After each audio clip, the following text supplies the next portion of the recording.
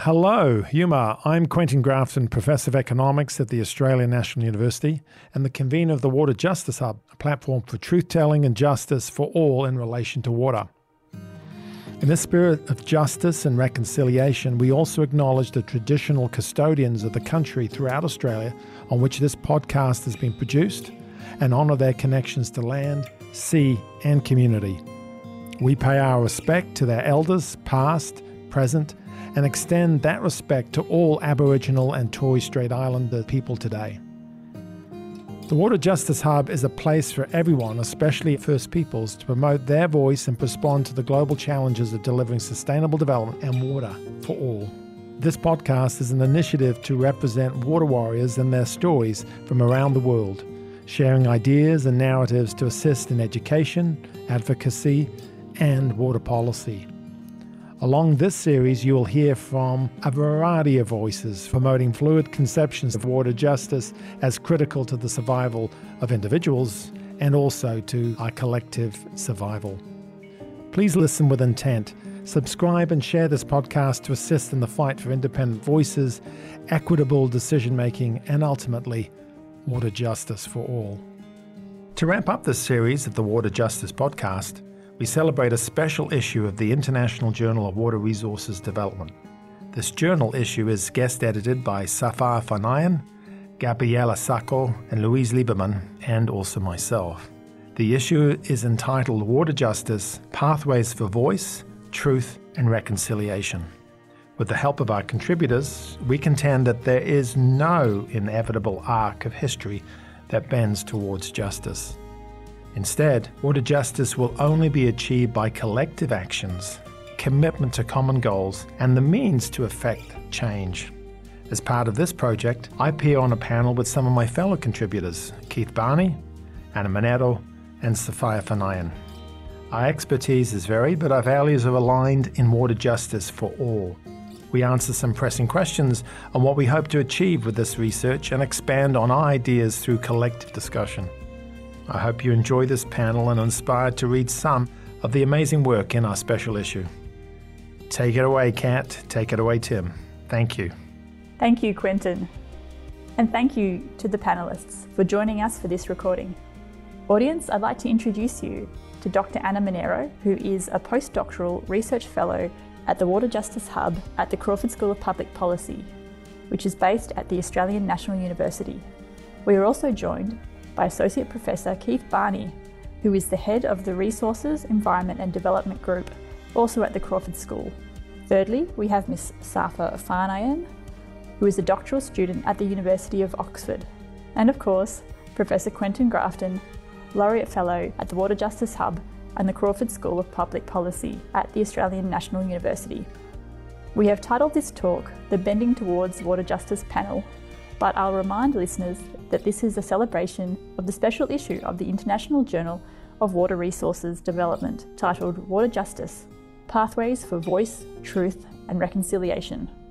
A link to the special issue can be found in the show notes. We're joined at the Bending Toward Water Justice panel to finish off the first season of the Water Justice podcast. I'm joined with Kat. Thank you for hosting with me. Thanks, Tim. My pleasure. And we've got some wonderful guests. I'd like to start with a question for Quentin, and I'll pass it on to Safa after Quentin's answered. You were recently guest editors for the Water Justice special issue of the International Journal of Water Resources Development. Why water justice and why now? Why water justice and why now? Those are very good questions, Tim and Kat. So first of all, let me let you know that I'm speaking to you from Ngunnawal Ngambri country. This is in the Australian Capital Territory of Australia.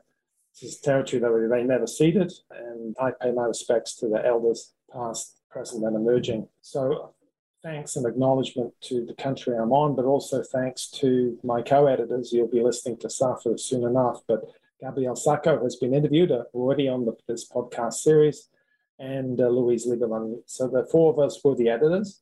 And why now? Why water justice? Why now? Because more than ever, if you want to look at what's happened in the last 2 years of the pandemic, the importance of water, the importance of understanding injustice, and understanding that the fatality rates just with COVID alone are much higher for the marginalized and the people in high population density. And that's true, of course, in terms of water, not only in terms of urban communities, it's true in many, many of the rural places in the world, whether it's Africa, Latin America, South Asia, or wherever you may be, including in my country, Australia, where people in remote communities drink on a regular basis. Their drinking water is unacceptable. It doesn't meet the health guidelines. So yes, why now? We've got climate change coming. We have a whole series of risks that are heading our way. We already have a water crisis at a global scale, certainly for the poor and the marginalized, but it's coming to all of us as climate change hits us through droughts and floods, the sea level rise. In terms of the why water justice, well, injustice is ubiquitous. It's all around us. And so we have to focus in on those injustices that are fundamental to the basic needs and human rights. And one of those absolute fundamental human needs and basic rights, the basic rights and human needs, is water. And I don't just mean drinking water, I also mean water sufficient for cooking, water sufficient for sanitation, but water sufficient for rivers and streams, water sufficient for groundwater. And it's not just an availability issue, it's also an accessibility issue, and it's also an issue of water quality. And there are billions, I'm not making this up, there are billions of people who don't have adequate access to water, both in drinking water, sanitation, and those sorts of issues. More than that, almost all the planets, certainly on the arid and semi-arid locations of the world, they certainly don't have, if they have the good drinking water for washing purposes, they certainly don't have access to the sorts of rivers, streams, etc., that used to exist. Some have disappeared forever now. And the impacts that poses on the rest of the world, not just human beings. So that's the story. It's a sad story. It's a story of crisis. It's a story of a water emergency. But it's also, I think, a hopeful story, and that's part of what this special issue was about. I was very, very fortunate to have two wonderful editors, and Safa is one of them, to help guide through this process of getting contributions from around the world. And you'll be hearing from two of them today, Keith and Anna, but there are many others, and they provided the stories. They provided the narratives about justice. What's happening? Who's it happening to? Why is it happening? When is it happening? All of those sorts of questions that need to be asked. So that's 2 minutes or so in terms of my full response about why now, why water justice, and why I worked with Safa and Gabriella and Louise, and of course the many contributors to this special issue, which I encourage everybody to read, including our editorial, Bending Towards Water Justice. Great, thank you, Quentin. I'll pass the question on to Safa. Safa, why water justice and why now? It was all very beautifully covered by Quentin, but I'd like to add on a small point. Within a lot of discussions, we talk often about equity, about access, about providing resources, but it doesn't get into the nitty-gritty of how, where, whom. So that is also one of the reasons I was so keen on participating, and it was such an amazing experience being part of this, because you're putting the spotlight on water justice. But most often it was on the peripheries. It was this additional thing. You're like, access is a problem. Justice also has to be tackled. It's one of these systemic issues. It becomes a cyclical thing. But at this point, putting the spotlight on water justice and injustice and how do we address it, and where making it the core issue and focusing on it was something very important for now. And also, more importantly, to build conversations and actions for the future, to draw more and more engagement around it. So this special issue also provided that platform for people who are working on this to put it at the center and bring out those experiences and take the conversation forward and move much ahead than this special issue, because this special issue also calls for more than just conversations, bring out these different nuances that are hidden often. And one of the challenges because of the pandemic that we could not access was many people are not familiar within the academic sphere of contributing to academic literature. That was one of the areas where we wanted to focus on. But because of the pandemic, a lot of these people who were working, who had agreed to contribute, had to change their focus. They had to focus on continuing their work and That's why we couldn't access many of them. But there were so many of people around and with so many interesting experiences. And it's definitely something that will come on more in the future and much more, I hope. Yeah, the story of water justice around the world has common threads, but they are different stories and they look different in different contexts. So I'd like to ask the panel, what does water justice look like for you? Can you give us an example of water justice or water injustice from your work? Could we start with Anna, please? Thanks, Kat, for the question. So what does water justice look like to me? And an example. For me, water justice is a situation where water does not impede any other forms of social or personal justice. So what I mean by this is that we have many situations across the world, and we can start from the country where I'm now in Noongar Whadjuk country in the southwest of Western Australia, and in many other countries across Australia where water, unfortunately, or the lack of good quality water becomes an impediment for the fulfillment of human needs and other human rights. An example could be someone who's accessing water for drinking purposes that is not fit for drinking, so that the deficiency in water services translates into a health problem. Or thinking of the work that I did during my PhD in Tanzania and more broadly in Mozambique and Zimbabwe. And this is also the work that I presented in as part of this special issue. Depending on how much or when the water is delivered for smallholder farmers, that determines their capacity to grow the crops. An example is one of the stories that I had from one of the female farmers who said that, yes, she had enough water, she had sufficient amount of water to grow the crops she needed for a livelihood. However, the timing was really poor. She said because of where the place where her plot was located in the scheme, her turn to irrigate was at night. However, walking back and forth from her home to the farm at night, she was risking getting assaulted. So this deficiency in the adequate supply of water was impeding this person to fulfill her rights to earn a living and to feed her family. So for me, water justice is, as I said, the situation in which we have sufficient amount of water and it's of good quality in a way that does not impede any other forms of social injustice. And this relates to the capabilities framework by Professor Sen. It's not something that I just pulled out of my hat, but out of all the frameworks and all the definitions of water justice that I've seen and that I've learned from, for me, this is the one that more closely represents what water justice means to me. Thanks, Anna. Could I pass over now to Keith, please? Okay, so what does water justice look like to me? I guess for background, the paper in the special issue with my co-author David Blake focuses on the country of Laos in Southeast Asia. It builds upon both of our work over the last 2 decades in both Laos and the broader Mekong region. And we were interested in sort of taking a water justice lens to understanding hydraulic infrastructure development and dam building in Laos.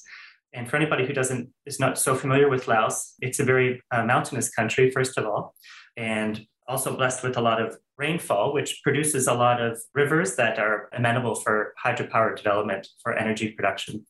It's also a very poor country, just looking to graduate from least developed country status, that they've just been approved for that, and their graduation will be coming up in around 2025. So the Lao government has really focused on hydraulic infrastructure and dam building as a national development strategy. And they've sort of positioned themselves as the so-called battery of Southeast Asia, or sometimes the battery of ASEAN, to sort of demarcate that, they're using dam building and hydraulic development, water development as a key national development strategy to, generate exports and to graduate the country from a poverty status. So we were interested in, looking at this sector, which has been quite controversial over the past decades.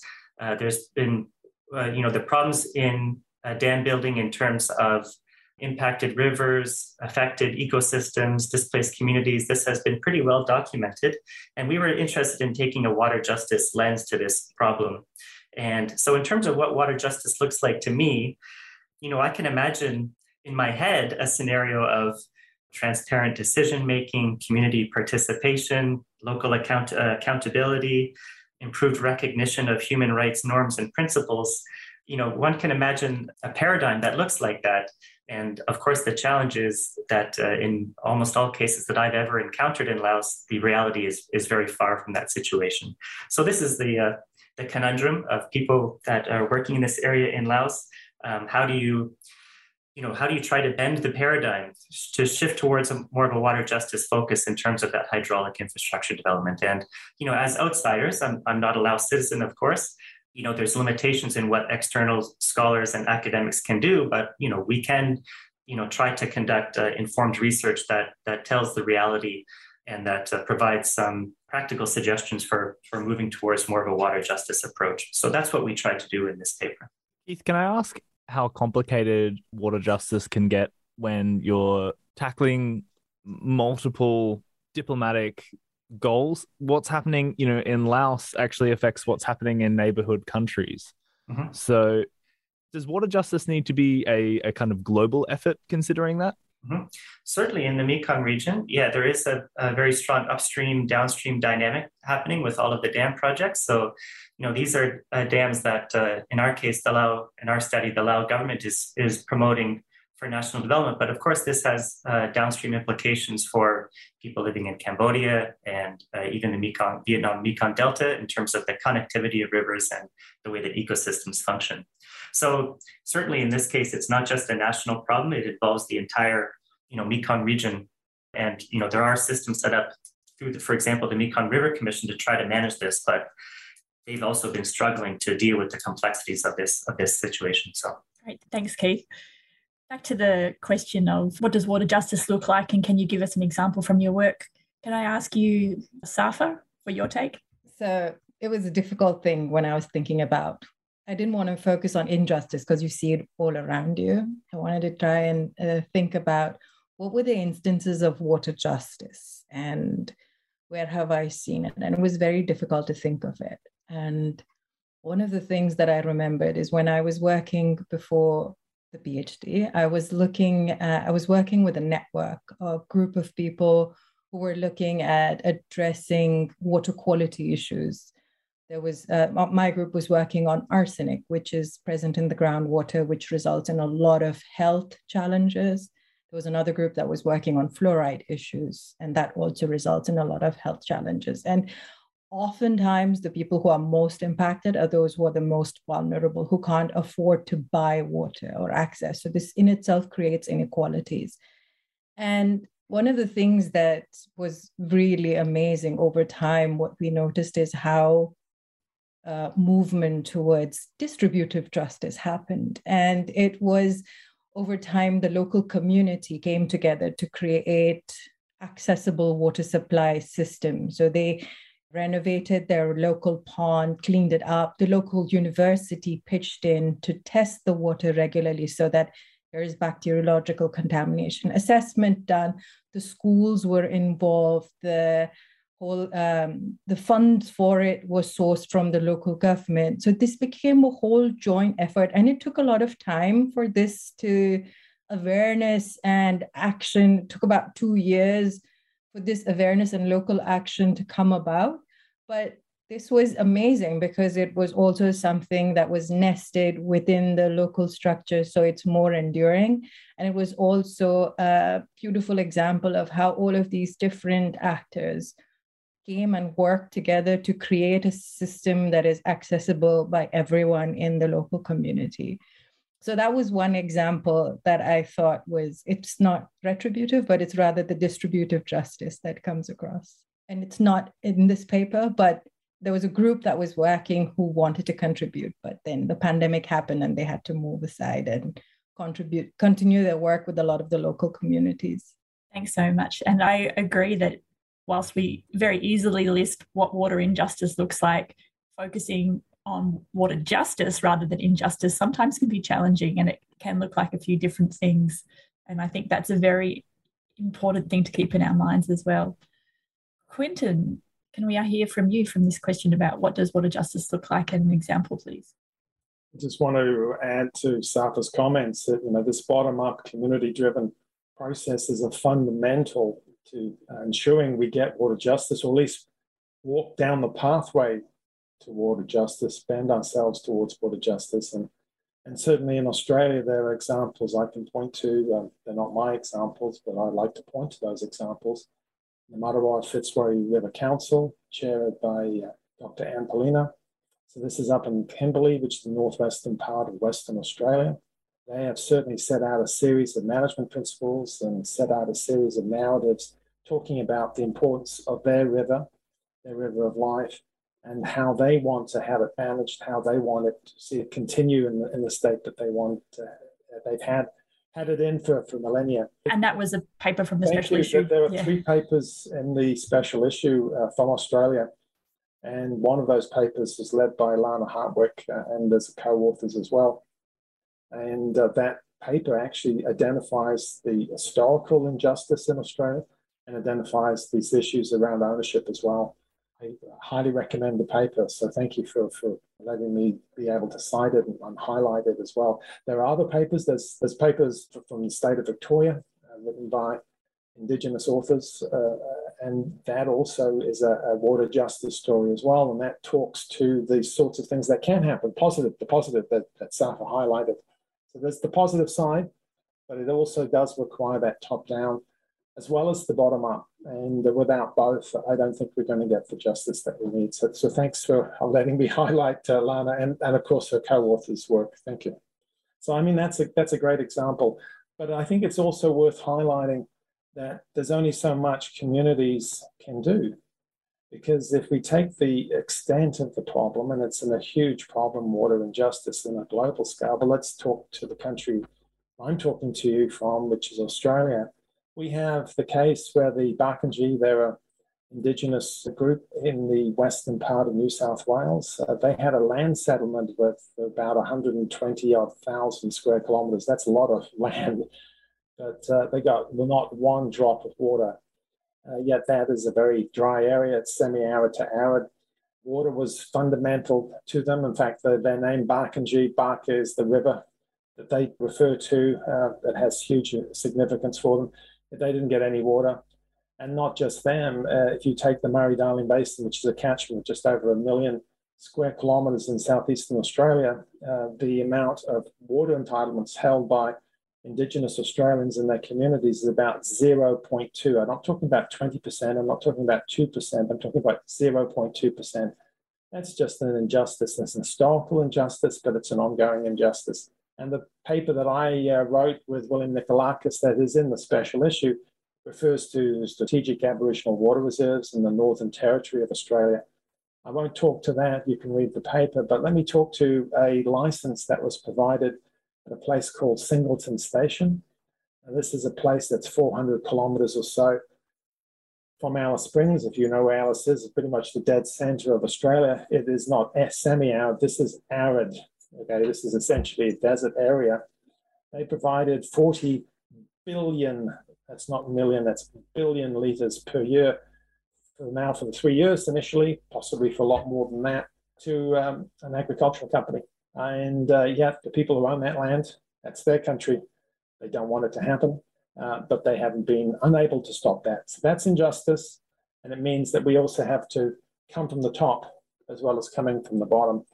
And only those together will we be able to get those processes that will bend us towards water justice, both in Australia and, of course, globally. Thank you, Quintin. I'm wanting to ask everyone what we think the major challenges are. And I know that we're trying to focus on justice rather than injustice, but of course, in the pursuit of justice, there will be many challenges. So I'll start with Keith, if I can. What do you think are the major water justice barriers or challenges? Yeah, so it's a good question and a tricky one, actually, in the case of Laos. I've been working in Laos for around nearly 20 years, and, I see the same problems recurring with different dam projects. It's hard to point to a dam, even the ones that have been backed by the international financial institutions and governed through external standards. There's still problems quickly apparent if you go down to the field level and start talking with local communities. And basically, the problems relate to coerced resettlement, poor consultations, non-recognition of local resource use, undervaluing of ecosystem services, and poor implementation of compensation and mitigation programs, which produce intra and inter-community conflicts. So it's just the extent of the problems that I've seen over the years with multiple dam projects indicates that it's not just sort of something which is amenable for addressing through project by project approaches. It's more of a structural issue in terms of how the dam development paradigm is proceeding in Laos. And so the starkest example is probably the dam collapse in 2018 involving the Sapien Zainam Noi project in southern Laos, where multiple villages were wiped out through millions of liters of water flooding down a mountainside after a saddle dam collapsed, killing between 40 and 70 people and washing people downstream. And even 2 years later, when I visited in 2020, the people were still living in basically refugee camps. So this was the starkest example of an injustice, I think, related to the hydraulic paradigm in Laos. In terms of the barriers, just briefly, I think we really have to grapple with and understand the Lao political context to trace the source of these issues. And this builds upon my other work, including with my PhD student, Kanya Suksukun, and my colleague, historian of Laos, Simon Creek. I think it's important to recognize that Laos is not just sort of an authoritarian country. It's also a socialist country that has a particular socialist system, which in fact has its own social system of rights built within their constitution. And this means that, the Western human rights development paradigm has limited purchase within a communist state.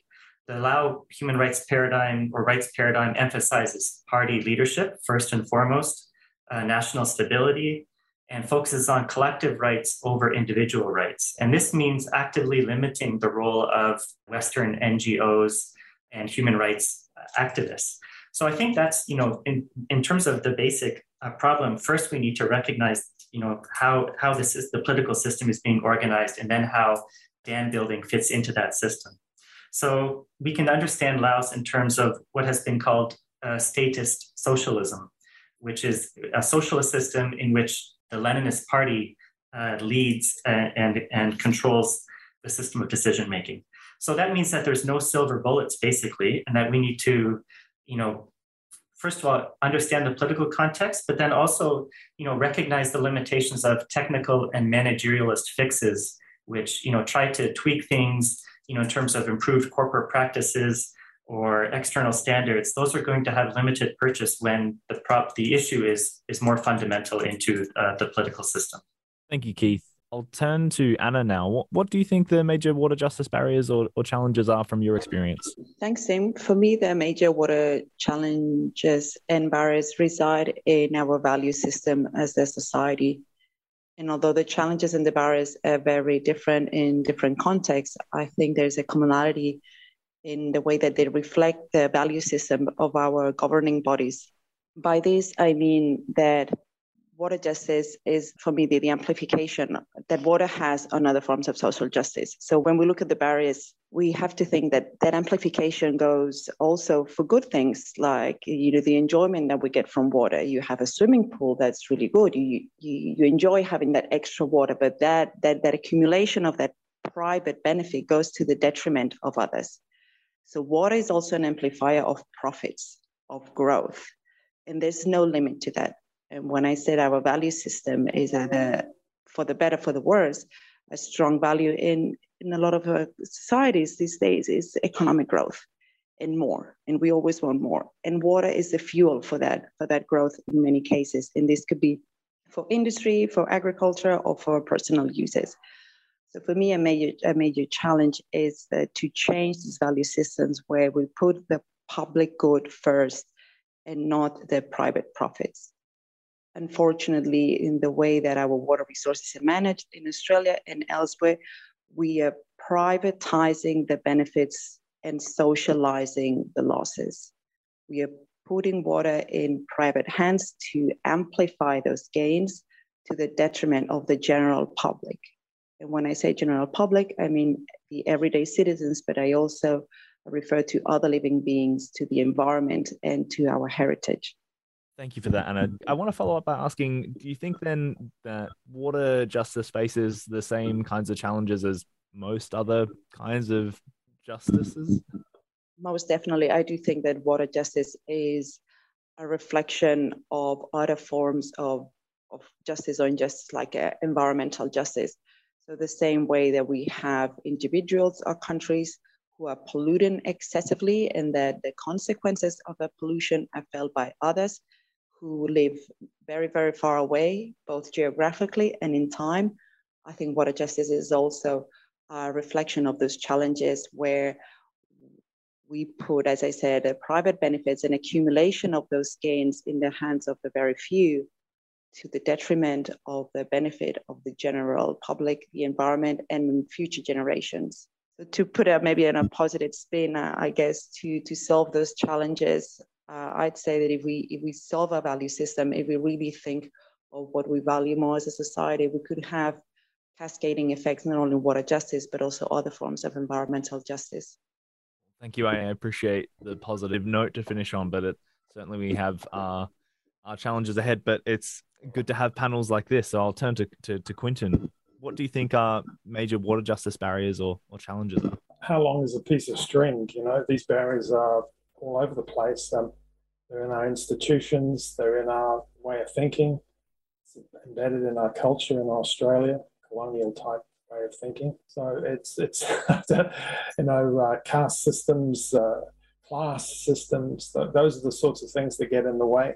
So we can ignore the people who are marginalised, those people who suffer the most from water injustice. So it's not just politicians, it's not just blaming the leaders. We have to take responsibility ourselves and individual action. And if I may, I'm going to read out a paragraph which is co-written. It's not my paragraph, it's co-written with, of course, Safa, Gabriella, and Louise. And it just highlights, at least from my perspective, I'm not including them in the sense of what they need to do there. They have been activists. They've worked with communities far more than I have. I'm just doing that in a very marginal way. But my focus has been about truth-telling, or whatever you want to use that term, but really focusing in on stories about what's going on and evidence in the context as a researcher. So I'm just going to read this paragraph. So thank you, Safa. Thank you, Gabriella and Louise. It's straight from our editorial, and here it goes. In our view, truth-telling about water injustice is a key first step on the pathway towards meaningful change and reconciliation. Transformational change can only come if we avoid post-truths, prejudices, and superficial judgments and conclusions. The much harder step, beyond acknowledging the truths of water injustice, is to act in ways that deliver a more just future. And so I would argue that each of us in our own way, and we will do different things. I'm a researcher primarily. That's where I suppose I will work and operate in. Others will operate in other spaces.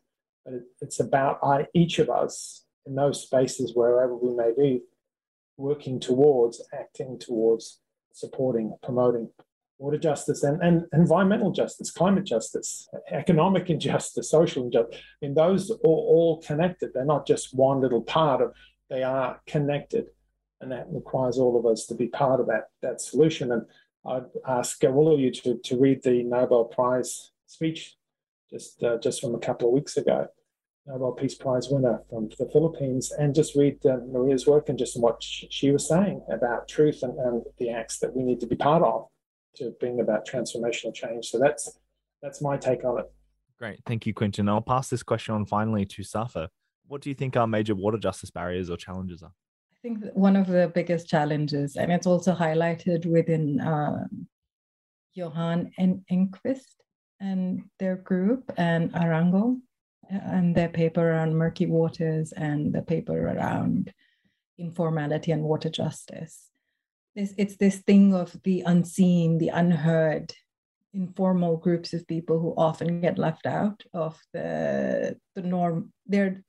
We normalize this unseen, this unheard, and normalization of injustice also, I think, is a very big barrier. And oftentimes, just because they are informal settlements, just because they are low-income groups, their right to access, their right to clean water is often denied. And they have to rely then on private suppliers, which are much more expensive. So in a sense, they are paying triple times, not only with their health and time, but also with money. And I think that is one of the biggest barriers to getting water justice is normalization of it, because you don't see it. You don't think it's injustice happening anymore because it's become so part of what you see every day. You don't see it anymore. It becomes unseen and it becomes unheard. And I think it should be voiced out more. It should be seen more, and it should be spoken about more. Great. Thanks, everyone. We've been talking about water justice, but also action and transformative change and what can be done. And there is sometimes a criticism of academics and people working for academic institutions that we can be very good at identifying problems, but not necessarily leading to some sort of material change. And I just wanted to put it to the panel. I mean, what do you think is the role of either academics or the academy in water justice? I'm happy to take that one up to start with. I have to admit, the paper with David Blake and myself in the special issue, we did end on a bit of a pessimistic note, I'm afraid, where we sort of said that, there's been so much work done in this area over decades involving a lot of external support in terms of trying to promote a better practice or best practice standards in the hydropower sector in Laos, seemingly without much purchase over actual outcomes. So our paper probably is a good example of documenting problems. Although, looking back, there's always ways to engage and not just bearing honest witness to the problem, which I think is also important. Academics have a role in terms of trying to open up the space of discussion on these issues. And in an authoritarian socialist country such as Laos, I think that's quite important. We can engage with donor partners, civil society, investors, international financial institutions, to try to open up space for communities to be able to voice their concerns. And that really means, supporting civil society in a careful way, because it's a different context than in Australia. So you can't just sort of, barge in and, demand all sorts of changes. Making arguments that some of these changes would in fact be in the interest of the national community of Laos, for example. Creating a more downwardly accountable, transparent, effective system is in fact in the interests of the Lao government as well, in terms of effective management of environmental issues, engagement of the problems of local communities in terms of promoting poverty alleviation and things like that. So, when hydropower development sort of goes off the rails, it's not just local people that are affected, it also can create problems for the national community. And some of my recent work has discussed, in fact, the national debt problems that the Lao government has found themselves in through this sort of very rapid, rather uncontrolled system of dam building that they've embarked on over the last 2 decades. And at this point, the national electricity utility is deeply in debt, and this is in fact having sovereign debt implications for the entire country, also being affected by the COVID crisis. So, careful engagement is always required, but I think particularly for academics, we have presumably the freedom to be able to speak up for, a more open, transparent system that hopefully takes into account more community concerns. And I think that's definitely something that we can be doing. Thanks so much, Keith. Earlier, Safa was talking about challenging the things that have been normalized, and I think that could be a key role. Safa, would you like to reflect on that or talk about the role of academics or the academy? The role of academics, I want to flip this a little bit. Oftentimes, academics also become a barrier to sharing knowledge, just to that level itself, because about 20% of the world speaks English, but 98% of academic literature is published in English. So this in itself excludes a lot of people who are doing research in the local communities, who want to share, because publishing research legitimizes it, gives it a platform where that voice can be shared and made legal and made visible. And that visibility is not granted because academia slams the wall of language. And that was one of the things when we were doing the special issue. Also, we opened it up to people to allow that language not to be a barrier. We had put in budget to also see if we could help translate from different languages. So that was a conscious effort that was taken because South America is a whole continent. Many of them are speak Spanish, even Europe within itself, Africa, India, Asia, and this dominance is skewing the kind of access and insight we get about water justice as a whole. So I feel that that is one big role that academia can play, is to make it more open space for sharing of information and knowledge, and allow this back and forth, and work with a lot, like how Keith was mentioning, work with a lot of these communities. One way to move beyond it is to work with these communities to provide that bridge, to share that information across, and to make them seen, make them legitimate. Can I just follow on from Safa and just say, in our special issue, not all the people who submitted are published, and Safa well knows. So part of the issue there was that people were writing, yes, they are obliged to write in English. The journal is in English, so it has to be in English.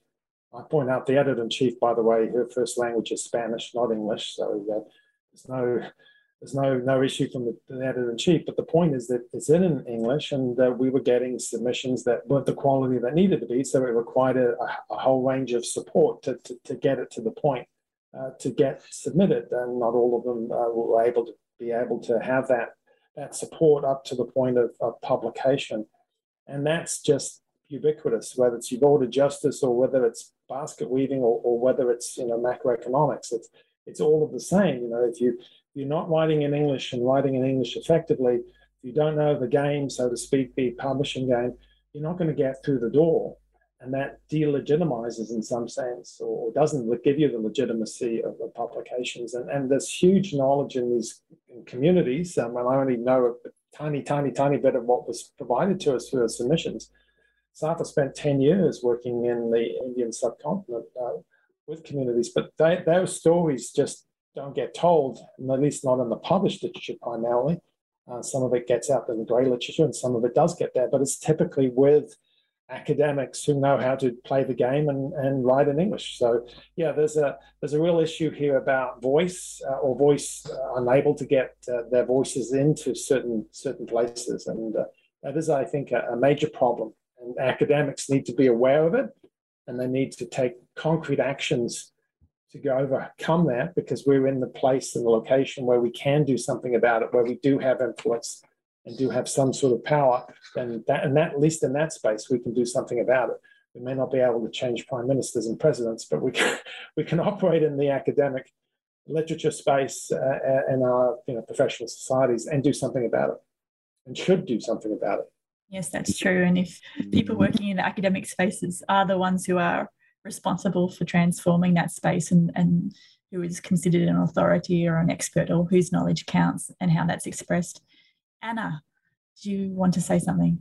Thanks. I just wanted to go back to the original question on sometimes academics are criticized for not creating change. And I just wanted to reflect on the roles of academics. And I think this perception that we are supposed to be creating change comes from maybe a bit of an old stereotype of the academic as a tennis player, where this one person has to do everything.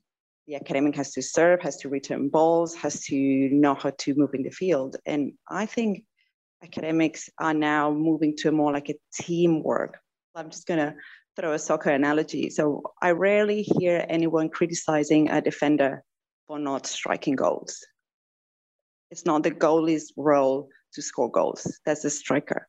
And I think now academics, we are moving into this space. Some of us are going to be really good at crunching the numbers, at getting the evidence there, at generating the truth. And some others are going to be really good at telling the truth, at being truth tellers and convincing the general public, policymakers, or whoever of that reality. Others will be really good at publishing and getting funding. So I think academics are now moving to a space where we are team players, and they could be within the academic world and through platforms like the Water Justice Hub or other collaborative platforms, but also with other stakeholders who are not necessarily academics. As Keith mentioned, this could be partner organizations, this could be communities, this could be funding agencies. So again, going back to the original question, if academics are criticized for not creating change, I'd say we have to look at the bigger system and at the bigger picture and see that we play a little role in an increasingly complex ecosystem of change. because we are also against or side by side other complex organizations that are very, very well organized and very, very well funded, and who will pursue their own goals, their own very legitimate aims for what they do. But because we are now, in this very complex environment, we are going to a system where we're more specialized and we do what we're really good at, but the change won't happen perhaps at the individual level, but I think it will certainly happen at the level of collaborations and teamwork in academia and with our partners. I mean, the challenge we face, of course, is, we're not all academics, and most people listening to it won't be, but an individual academic will get judged as an individual. So if they go up for promotion or they go up for a job application, they will be judged, yes, potentially in some places, good places, they will look at their ability to do teamwork, etc. So it will count, but ultimately they'll be judged by themselves, by their records, etc. So yes, I do agree with that, but unfortunately the processes within universities tends to focus in on the individual and rather than looking at the group or the team.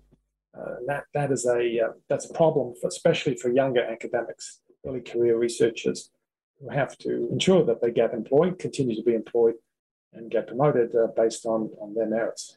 Yes, I was going to follow up by asking, do you think that universities or the academic institutions themselves present barriers for? Well, I do a quick response in this one. Look, universities are organizations like any organization that looks after itself. So we do need to separate this view that a university is out there to help the world. That's not how universities operate. If they do operate like that in the past, they don't. They're neither better nor worse than any other large organizations, but they are conservative organizations. And indeed, academics are conservative type of people. Conservative, I don't mean in terms of how they vote. I meant in the sense that they have particular ways of operating. Traditions is how you could use that term as perhaps a better term. And that influences how they make decisions about individual promotion or about how money is spent within universities, those sorts of things. And it does require change. It requires diversity, but diversity of thinking as well. And so, yes, I think universities are part of the problem, but it's a broader issue than that. And I think academics, academics themselves are part of the issue. We identified this issue of thinking, the culture, and we all suffer from those limitations. So I think academics, because of the nature of their job, because of the privileges that come with being a part of the academia, need to take those initiatives and to be on the front foot, so to speak, certainly within our own spaces, journals in particular, academic journals, professional societies. That's separate typically from the universities who employ us. And so we can operate in those spaces, even if we may not be able to change universities. We can certainly, I think, engage and change journals. And we've certainly tried to do that in the context of the special issue and who we reached out to. I think that's the sort of thing we have to do. We've got to be conscious of it. We need to act on it rather than just to say, oh, that's the way it is. That's not my issue. That's not my problem. Thanks, Quentin. No, I agree. I just wanted to clarify that I agree with Quentin that there is a mismatch between what academics are expected to do within the institution of the university. And it is true that we expected to be good at everything, to pursue our careers, but from an external perspective, from creating change and influencing policy or educating, divulgating our results and getting the truth out there for the general public, that's a different set of expectations that require a different set of arrangements and efforts. So yes, there is a mismatch, I think, between the different expectations of academics, whether that's within the university or externally. Well, water justice, as we've talked about, is going to be a collaborative effort. And I imagine that some of our audience who have been inspired or enlightened by some of the words today may want to get involved in some way. What kind of influence do water justice advocates need? What can an average listener do to work toward water justice, bend toward water justice? Is it just awareness or engagement, or is it something more? I'll start with Safa, if that's okay. There's so much that can be done, but going back to my point of normalization, maybe one thing is don't normalize injustice as an individual, as groups working on it. It might be exhausting though, because there is so much of injustice around us. Constantly picking and constantly voicing it out becomes challenging for an individual to continuously keep doing it. You become that person who's always pointing out. One way to counter that also is to find groups of like-minded people who are working towards it, organize, because a single person's voice is often lost in the crowd, but the crowd cannot be easily silenced. And this I've seen even within my own research, where there was massive water pollution happening, the rivers were being urban polluted. Local communities organized and filed a court petition against it. While there was a lot of policy already present, there was institutions present, nothing was happening. It had become normalized. River pollution kept happening. No one was saying anything. But when community came together, used those legal instruments and filed charges, that was when the government action really happened. That was when this continuous pollution was taken into account, and suddenly everyone had to wake. And even a lot of bureaucrats were like, if you really want to get change to happen, get a big group to organize and move things. That is when your laws, at least in many places that I know, will really get implemented. So that's one aspect that I've seen. Great. I'm going to pass this on to Keith, who is studying in an area where maybe collective action isn't quite so simple. Yeah, it's definitely not simple in the case of Laos. I think it's fair to say that in Laos, water justice advocates are under significant political pressure. And, this relates to sort of the nature of the political system that I mentioned earlier. Currently, there's a young lady serving a 5-year prison sentence in southern Laos for speaking up around different human rights problems, including issues related to the dam collapse that I mentioned earlier. Sorry to interrupt, Keith. Can you give us her name so the listeners can know who this person is? Yeah, her name is Mui, and there's actually a website, #FreeMui, MUAY. She's a young lady serving a 5-year prison sentence, allegedly for criminal defamation and distributing anti-state propaganda by speaking up around the government's reaction to flooding in the aftermath of the dam collapse. And that's not the worst that has happened. The country's leading civil society leader was disappeared in 2012 and has not been seen since. So civil society in Laos operates under very severe restrictions. And as Australians and as supporters of Laos, I'm in fact a bit of a Lao nationalist myself. The existence of Laos comes out of a very troubled history during the Vietnam War. We just have to be careful and engaged and informed when we're working on these issues. And in terms of what everyday people can, for example, Australians can do, this means like having a good understanding of our regional neighbors and having an informed historical understanding of the strengths as well as the limitations of the countries around the ASEAN region. And then, developing careful collaborative approaches to try to address some of these problems. And that means also being mindful that civil society activists in some of these countries can themselves be endangered or be operating under very difficult circumstances. The Australian Department of Foreign Affairs and Trade has an annual human rights dialogue with the government of Laos, which is actually behind closed doors, so we don't hear too much about it. And they see this as a strategy to, the closed door option, right? To raise issues behind the scenes, to try to, use subtle diplomacy to try to engage with these issues. There's limitations with that as well, though, right? When there's clear injustices, when people are being imprisoned or disappeared, I think that Australians also have a responsibility to stand up and to link this to the foreign aid program and to say that, Australia stands for certain values and that we shouldn't be hiding this as well.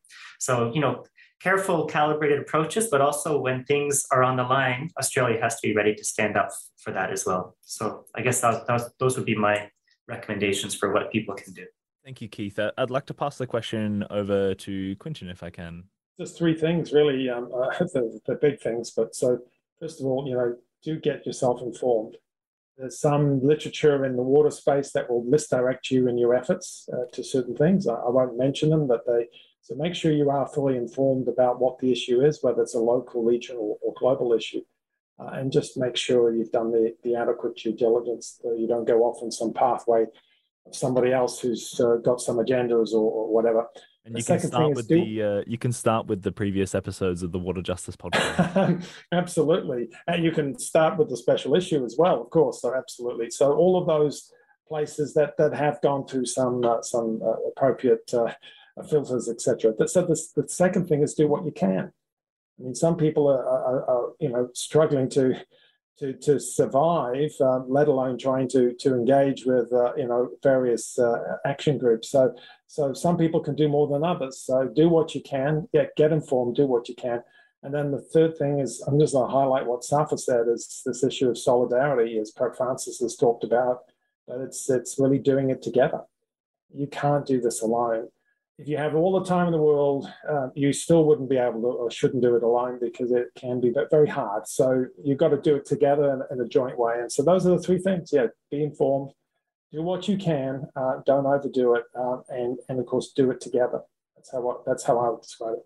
Thank you, Quintin. I'll finish up with Anna. Do you have anything you can add? Or I think it's all being covered, and I just agree with Keith, Safa, and Quintin have said. Just be informed, do what you can, and do it together. I just want to reflect on Kat and I taught a water justice course earlier this year, and one of the reflections that we heard from the students was that just even being aware of the issue of water justice was like an eye-opener. So what we told the students is, when you go about, and whether it's to read your local newspaper or talk to community or go into the next federal election, put on your water justice glasses, look at the world through your water justice lens, and you'll see things differently. A lot of our students said, I thought about water management before. I didn't realize it was a justice issue. I didn't realize water translated into social justice issues. So for my comment, just for people who want to be involved, is get informed and put on your water justice lens when you go around and look at the world. No, thanks, everyone. This is this arc of justice. Can you tell us about what do you mean by the arc of justice, and why are we trying to bend it? Since I put the quote in our editorial, obviously they're not my words. The notion of the arc of justice, the bending towards the arc of justice, comes from the original source in those terms is in the 19th century, and it's the anti-slavery movement in the United States. And Americans are most famous for using those terms, but as I said, it's those words have existed for a long period of time in other places as well. But that's where it gets its renown. And of course, Dr. Martin Luther King Jr., Nobel laureate himself, civil rights campaigner in the United States, used those terms in relation to there is injustice, but people working together can bend towards justice. That's the key point. So I buy into that. I strongly believe that the case is not fixed, and that we can move the rules of the game, we can influence, we can change. That's where I'm coming from in that space. But it has a long antecedent, well before our special issue and editorial. Great, thanks. Maybe before we wrap up, if anyone else wants to say anything else about this arc of justice, or any final comment that you want to add before we finish up? One of the things that came out today also was that there is no simple answer. There are so many contextual instances. One place you have to work in one way, one place you have to work in another way. So it's not that simple. It's not, you can't repeat the same thing that happened in one place in another place. And I think that's also something that it's good to keep in mind. It's that it's not processes that we can repeat or like formulas. And it's, as we're bending this arc, that's an important thing to keep in mind. Great. Thank you. This has been a very productive discussion. I really appreciate all of your time. Thank you very much to Anna, Safa, Keith, and Quintin for joining us today. It's been an absolute pleasure. Thanks for having me, Tim and Kat, and thanks everyone in the panel. It's been a great conversation. Thank you so much. It's been wonderful to be part of this group today. Thanks very much, Tim. It's been my pleasure to talk with you and the others, and it's a great special issue, so I encourage the readers to certainly check that out. Well, and thanks so much, Tim. Thanks so much, Kat, for co-hosting this wonderful episode. Much appreciated. And thank you to our audience for tuning in. That concludes Series 1 of the Water Justice Podcast. thank you for listening and participating in Conversations for Water Justice. We hope that you have taken some inspiration and new knowledge with you, and that you'll continue on your water warrior path. Remember that change is possible, even when it is not easy. Current water paradigms are constructed by people, and they can be deconstructed and built in a different way for a better future. With the help of many people like you, we can all change history's course and bend the arc towards water justice. For now, if you found any of these panelists of particular interest, you can find links to their published articles in the episode description. Please consider subscribing and sharing this episode, as it helps spread the ideas of water justice. We hope that you'll stay tuned for news of the Water Justice Podcast and other initiatives on the Water Justice Hub. Bye for now.